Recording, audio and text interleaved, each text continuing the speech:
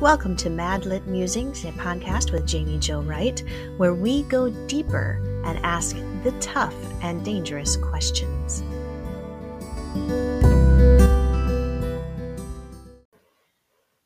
Today's episode is sponsored by Revell and Bethany House Publishers, which are divisions of Baker Publishing Group. Find out more at bakerpublishinggroup.com. Hey everyone, it is Jaime Jo Wright here for another MadLit Musings podcast. And today we have with us, for the first time ever, Mary Connealy. Hey Mary, how are you? Yeah. Thanks for having me on, Jamie. I am so excited to have you on because I love your books, and there's nothing more fun than a good historical romance with Western flair, and we get to talk about that today. Cowboys, let's go. Yes, cowboys. You have a new book coming in June, and it's called The Laws of Attraction. Tell us a little bit about it. This is book 2 in a series, right? Yes, it is. And this is, to me, this book, I mean, I love all 3 books, but this book is sort of the inspiration for the book because Wyoming, which is, it's so interesting and funny to me, Wyoming was the first state in the Union to give women the right to vote. Was it really? Why? Why Wyoming? Because they're progressive. Sure. Nothing more modern than Wyoming. And 9,000 people in the state total when they're trying to become a territory. Total in the whole state, and 5-to-1 women, 5-to-1 men. So it's all a decision made by men, endorsed, supported, backed by men to let women have the right to vote. So that is fascinating. It is. And there was something cool about their governor. He was one of those guys. He thought, this was right after the Civil War. He thought Black people should be allowed to vote. Women should be allowed to vote. Native Americans should be allowed to vote. And anytime they challenged him on it, he's like, yeah, let's do it. Let's get them in here too and let them vote. Come on, let's let them vote. Wow. And women's suffrage was a lot more than voting. They were allowed to serve on juries. They were allowed to be appointed to offices that formerly were close to them. They were allowed to run for office. And my story, the first woman justice of the peace was in Wyoming. And if you look at Wyoming history, they had the first governor, they had the first state senators, they had the first nationals, senators and House congressmen. It's just strange. They were just way ahead of the curve. And then when they finally allowed to become a state, the government, United States government said, yeah, okay, it's time for you to become a state, but you got to take the vote away from women. And they did the same thing to Utah, who had also given women suffrage, and Utah's like, okay, yeah, we'll do it. And they took the right away to vote. And Wyoming's just like, no, we'll stay in territory forever. We will stay out of the Union 100 years, but we will not come in without our women. So it's just really cool, fun stories to read about that. And the first woman justice of the peace, possibly in the world, certainly in the United States, was from Wyoming. And my book is the second woman justice. I love it. I love it. So it was it's just an interesting history to read. And I just really, I love historical research just because, there's just always great stories. So my heroine is the wife of a former lawman, the widow of a former lawman. Okay. And she's in Wyoming and she wants to be a seamstress. And there are no women. And a very few women they're like, yeah, we can sew our own dresses. Forget it. Right. I don't need a seamstress. We're in Wyoming. Come on. Seamstress. And she's like, but I really like the state. But I really like sewing pretty dresses. So she's kind of in a quandary, and she finds out a cowboy comes in and asks if she can make him a pair of chaps. Aha. She's like, no, I don't know. And he's like, well, here's an old pair. Try. Here's a piece of leather. Try. Before she knows, she's got this booming business making chaps. Everybody wants a pair. 9,000 guys in the state. Somebody's making chaps. And she's like, I hate making chaps. On the other hand, I am the richest person in town. So, she's all desperate to try to find someone who'll let her make her dress. And in the meantime, she's quite the entrepreneur. And somebody wants her to make him a cowboy hat. And she's like, I'm afraid I don't be able to do it. I don't want to start that. Oh my gosh. So anyway, she's a fun character. And then a widowed homesteader moves to town with 3 young, half-grown daughters, and every one of them needs a dress. Aha. So she's like, well, let's work a deal here, And so anyway, she gets to make dresses for these little girls. And then because her husband was a lawman, okay, they have a series of stagecoach robberies, these really, really vicious, ruthless stagecoach robberies. And they bring in some dead bodies from a stagecoach holdup, and the sheriff's just like, I've really never solved a crime before. I find a guy standing over a dead body with a smoking gun, and that's it. That's it. She's like, well, she's got all these great lawman advice, and before you know it, she's like helping solve this crime. And then their justice of the peace is going to move away, and the sheriff says, will you do it? What? It is farther from sewing dresses than ever. But she takes the job because she loves Wyoming. She loves being able to vote. She loves the idea of a woman doing it, not her personally, but it's like, I'll support any woman you want to be the justice of the peace, just not me. All right, I'll do the job. And then, then people start trying to kill her. All the minor details of life. You're trying to be killed, you're hunted. So anyway, so she's just a fun character. She's really good at the law stuff, but it's not what she wants to do. Yeah. And she absolutely doesn't want to get married again, but she does kind of want those girls. She can't figure out a way to get them without marrying him. And so the dilemma. So, because her first husband wasn't very nice. So she's kind of over marriage. But anyway, she's that's my story. And then the gunfighting and the horse riding and the galloping and screaming all begin. That's how I write. Galloping and screaming might be the best description of your books I've ever heard. Involving a Stetson. That's I always think I solve all my sagging plot points by shooting someone. Well, yeah, right.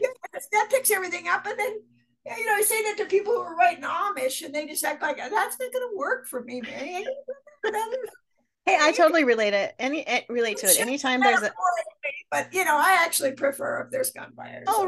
Right. Yeah. Anytime there's a leg in my story, I'm like throwing a dead body and let's just have a bullet whiz by our head. We'll figure out where it came from. Exactly. We'll figure out what happened later. We're hiding and that's the basic premise. The second woman justice of the peace in American history is love that. Yeah, she's great. She's way too, compared to the first one, who was really a grizzly old woman, pretty tough, pretty much of a suffrage. Mine's a very pretty young blonde woman who's she finds it in her to be pretty tough. So, well, you know what? I think a lot of women back in those days had to find it in them to be tougher than they may have originally planned. Yeah. And I also think, we always talk about women and the petticoats and all this stuff to do to proper. I think those women got way out in the country. I think they probably just kind of did what they wanted, and their husbands probably perfectly sport. Yeah, go ahead and wear a pair of pants. It's stupid for you to ride the horse in that dress. If we're going to town, maybe crack the dress out, but otherwise, not allowed. So yeah, I have a feeling the way of the corset went away really fast out on the Western territories for sure. Yeah.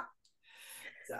Oh man, well, I love it. That sounds super fun and adventurous, and I love the fact that there's danger in it and all of that too. Because that makes a good Western, right? What's the point? There's no book if there's not something going on, right? Exactly. There's got to be a bigger plot than wanting to sew dresses, although that's a good start. That is a good start. It's she doesn't get to make too many dresses, but she finally gets to make some for these girls. And then she's trying to teach them to sew because their mom is dead. It's wonderful. So. Mm-hmm. Oh, I love that. Now, this is book 2 in a series. So does it stand alone on its own? Like, could I read this one without reading book 1? I think it does. I think they all stand alone, but I think they might be a little more fun if you know the other stories. Because, she's best friends with the girl who's the star of book 1. And then best friends with the woman who's in book 3. So they walk through the book and they have a part in it, but the story itself stands alone. Okay. And these stagecoach robbers, they're kind of an overarching thing from book 1 to book 3, but we saw our own little section of the crime right here. I love it. Turns out there's more trouble left to become from book 3, but for a while it looks like the trouble's over. That's funny. I love that. So, okay, tell me a little bit about stagecoach robberies, because it seems like with a lot of Western books and movies, there's always a stagecoach robbery, but they were pretty prevalent back then, weren't they? I think so. Especially this is Wyoming. There's gold. Mm-hmm. I mean, not here in my particular town, but this gang has just learned to be. Yeah, they usually stagecoach robberies. They would come in, ride in, masked, and they didn't necessarily not kill anyone, but their goal wasn't to leave a bunch of dead bodies. They're just trying to steal the strong box and rob the passengers. Mm-hmm. But these guys are ruthless. They do not leave witnesses. And one of the reasons is because they're known men in the area. They're respectable men who are doing this on the side, so they can't let anybody see them. So they've never left a witness. So got it. They pick their spot. They pick an uphill slope, so those stagecoaches slowed, and they've got a place they can run down and attack. And anyway, one guy comes in alive from this, and he's all shot up, but they thought he was dead, but he's alive, and they're trying to keep him alive. And Nell, my heroine, is like kind of like instructing everybody. For one thing, she's decided somebody local. There's a reason they're not leaving witnesses. They're not just evil, cruel. They don't want anyone to see him. So she thinks we can't leave him alone ever in the doctor's office. And we can't leave him alone with one person because we don't know who it is. Right. So there's always 2 people. And it's just, I mean, this is all her just being savvy in law enforcement. So anyway. And you know what that means then? That means that if she's savvy, you're savvy because you're the author that created her. I actually think maybe I'm writing characters who I wish I was like, not that I'm really.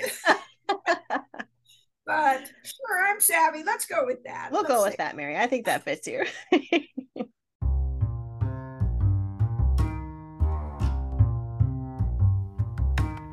Are you enjoying today's broadcast with our featured author?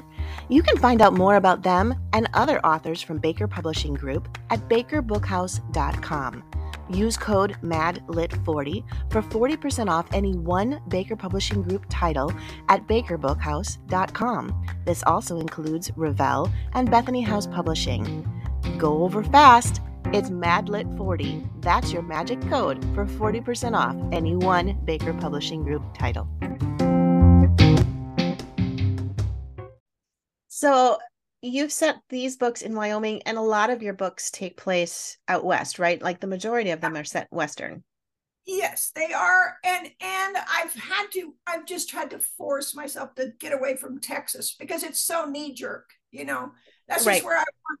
But I really like the Rocky Mountains. They're almost a character, avalanches and blizzards and all that stuff.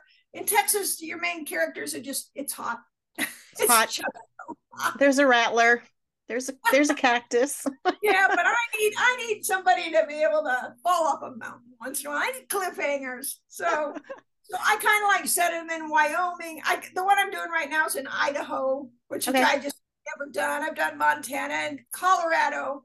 The last series I did was in California, which I'd never done before, but like around Yosemite, and that wasn't really that good of a character of. There's mountains, but there's no blizzards. It's just I just try to do something different once in a while because I am afraid of being too much the exact same. So right. But that's what I'm always thinking. Oh, I haven't done that one before, so I like that. Time, and I haven't done Texas for a while, so maybe I should get back to Texas. I don't know. I was gonna say you might have some readers going, "Hey, we need to see some Texas now." Texas is Cowboys. Come on. Yeah, or maybe go over to New Mexico because we don't see a lot of New Mexico, and that's where I grew up visiting with my grandparents. Lived there. I did a New Mexico a while back, but I haven't done that. So there you go. Yeah. There's always adventure. I mean, to me, New Mexico is very adventurous, but that's because I grew up playing there with my grandparents lived there, and my cousin would make me go black widow hunting, and it wasn't my preferred form of recreation, playing with black widows, but we did it. Hunting's bad enough, finding one, that's just terrifying. Oh yeah, well, the first memory I have is she found this black widow in the horse barn and got one of those metal fence posts, and Yeah. reaches up with it and twists the web until the spider's on the end of it. And then she goes, oh, we need a jar to put the spider in. I'm like, why? Why are we keeping this? And she goes, I'll be right back. I'm going to go to the house and get a jar. And right as she's leaving the horse barn, she turns and goes, oh, just be cautious because they can jump. Like, oh, okay. I'll just stand here with a poisonous spider. Now I'm gonna die. So Yeah, I know. It's a miracle I'm here talking to you today, Mary. uh Oh, oh my gosh, black widows. yeah, they're I've precious. rattlesnake, but I haven't done a black widow yet. There you go. There. I gave you a new story idea. You can put a Black Widow in one of your books. Oh, I love it. So, do you, I know you were telling me at the beginning of before we came on the podcast that you live kind of in the Midwest area. Have you ever lived out west? I haven't. I live 10 miles from where I was born. I mean, I'm just the most deeply rooted person you've ever seen. So we're living in my husband's grandfather's house. Oh, wow. It's 100-year-old farmhouse, and that's more charming than it sounds. It's really kind of old, and but it keeps the rain off our head. What are you gonna do? I was just say you're dry in the winter and you're dry in the That's summer. right. So, I'm warm in the winter, cool in the summer. So it's just I'm good. I'm settled here. oh, So. that's great. Okay, so you write for Bethany House Publishing, which is a Christian publisher. Do you have elements of faith that work through your story too? Sure. Yes, absolutely. I one of the main things I'm trying to deal with in this series is, and I think that's kind of a recurring theme, is whom shall I fear? Oh, These people who face danger, and these women, and they kind of have to come to a place like, okay, you can do whatever you want to me, up to and including death, but you can't touch my soul. I'm right. safe in the Lord. So Mm-hmm. anyway, and so that's my whom shall I fear. That's sort of, because of course there's plenty to fear, and there's plenty of danger, and they're trying not to let worry run their lives, and just them try to come to terms with not being afraid even in the middle of terrible danger. So Right, right. that's what I would say. No, I like that. And I think back in that time period, if I'm not mistaken, in a sense, in a lot of those Western towns, you're sort of on your own as far as your biblical and faith were Well, we concerned. have a pastor in town. We have a parson. Excuse me. No, that's all right. He's the current justice of the peace. Okay.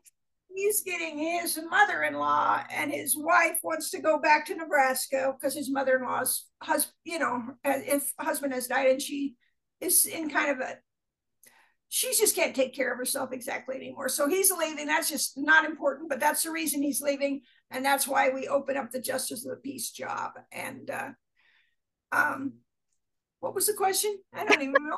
No, I was just thinking about the fact that back in the Western times, some of those towns didn't have pastors and churches, and you were sort of on your own for your faith. Some of my characters live so far out, they really just can't come in. So we try to deal with that. In this particular series, they do come in and they do have church services, but then Parson Blodgett moves away, and now we've got, they sing they're in the schoolhouse. They don't have a church, so they sing on Sunday mornings, and they read the Bible, and they just talk, but they don't really have but they do have organized, to that point, church services. But I have lots of them where they just like, wow, I live way out. I've not been in a church before. Right. So you have Nell, who has to become the justice of the peace, and you have a town without a pastor who's now left town, and stagecoach robbers, and a widower with daughter. I mean, you've got the whole cast going on here. I do. I got trouble from every possible angle. I love it. I love it. Well, I think readers will be really, really happy to connect with your characters. And you have a third book is it coming out this year too? Yes, and it's coming out in October. That's book 3 in the Wyoming Sunrise series, and that is Marshaling Her Heart. Okay. And she's all the characters in this book are non-traditional careers. Okay. So my first one is a lady blacksmith. And my second one is a lady justice of the peace. And my third one is a lady rancher. And I write so many lady ranchers that most people who read me think that's not non-traditional. Well, not for me, but in real life. Yeah, in real life, if you look historically, it's non-traditional. So yes. Women out there ranching probably back then. But anyway, so that's the 3 books, and the next one, she's the lady rancher, and it's called Marshaling Her Heart, and she's they're using the U.S. Marshals come in and use her ranch as a base to try to find these stagecoach robbers. Okay. Because of where it's located, they think it's a good location, and she's got to figure out how to let all these guys come in and do their investigating and still keep her ranch running. And the foreman is a former marshal, which is one of the reasons they thought of him, because his brother's still a U.S. Marshal, so they knew that he knew his brother was in that area. So that's the love interest, her and her foreman, and she's a very successful rancher, and now she's got lawmen crawling all over her ranch, and she doesn't like it very well, but she does want these stagecoach robberies to end. So, because the end of the book, that book 2, it looks like they've solved everything, and then boom, here they are again. Something happens. I love it. I love it. So if readers want to find out more about you and find out more about your books and be able to follow this journey through the Wyoming sunrise, where do they go to find out more about all of this? Well, maryconnealy.com, which the trick there is spelling it, which just good luck. They'll figure it out. And I also following me on Amazon. Then you get an email to your inbox when a new book comes out. And I'm just in all the usual places, Twitter and Book Club and Goodreads and all that stuff. And, look for me on Baker Book House too. They've got all my books listed there. They do. Awesome. Mary, this has been so much fun to chat Western. Now I want to go out west and do some camping and hiking. And I don't know about me and camping and hiking. But we went as far as Laramie, Wyoming. Okay. As far west as I've gone. And I've got a daughter in Denver. So there's not much cowboy in town in Denver where she lives. Not in Denver, but you can find them on the outskirts and getting outside of Denver. Babies there, so I tend to not get out of town. I just play with my grandbabies. Sounds like a good choice. I think that's a good choice. Oh, well, thanks for being with us, Mary, and maybe we will talk to you again in October when the 3rd book comes out. Great. I had a good time, Jamie. All right. Thanks. All right.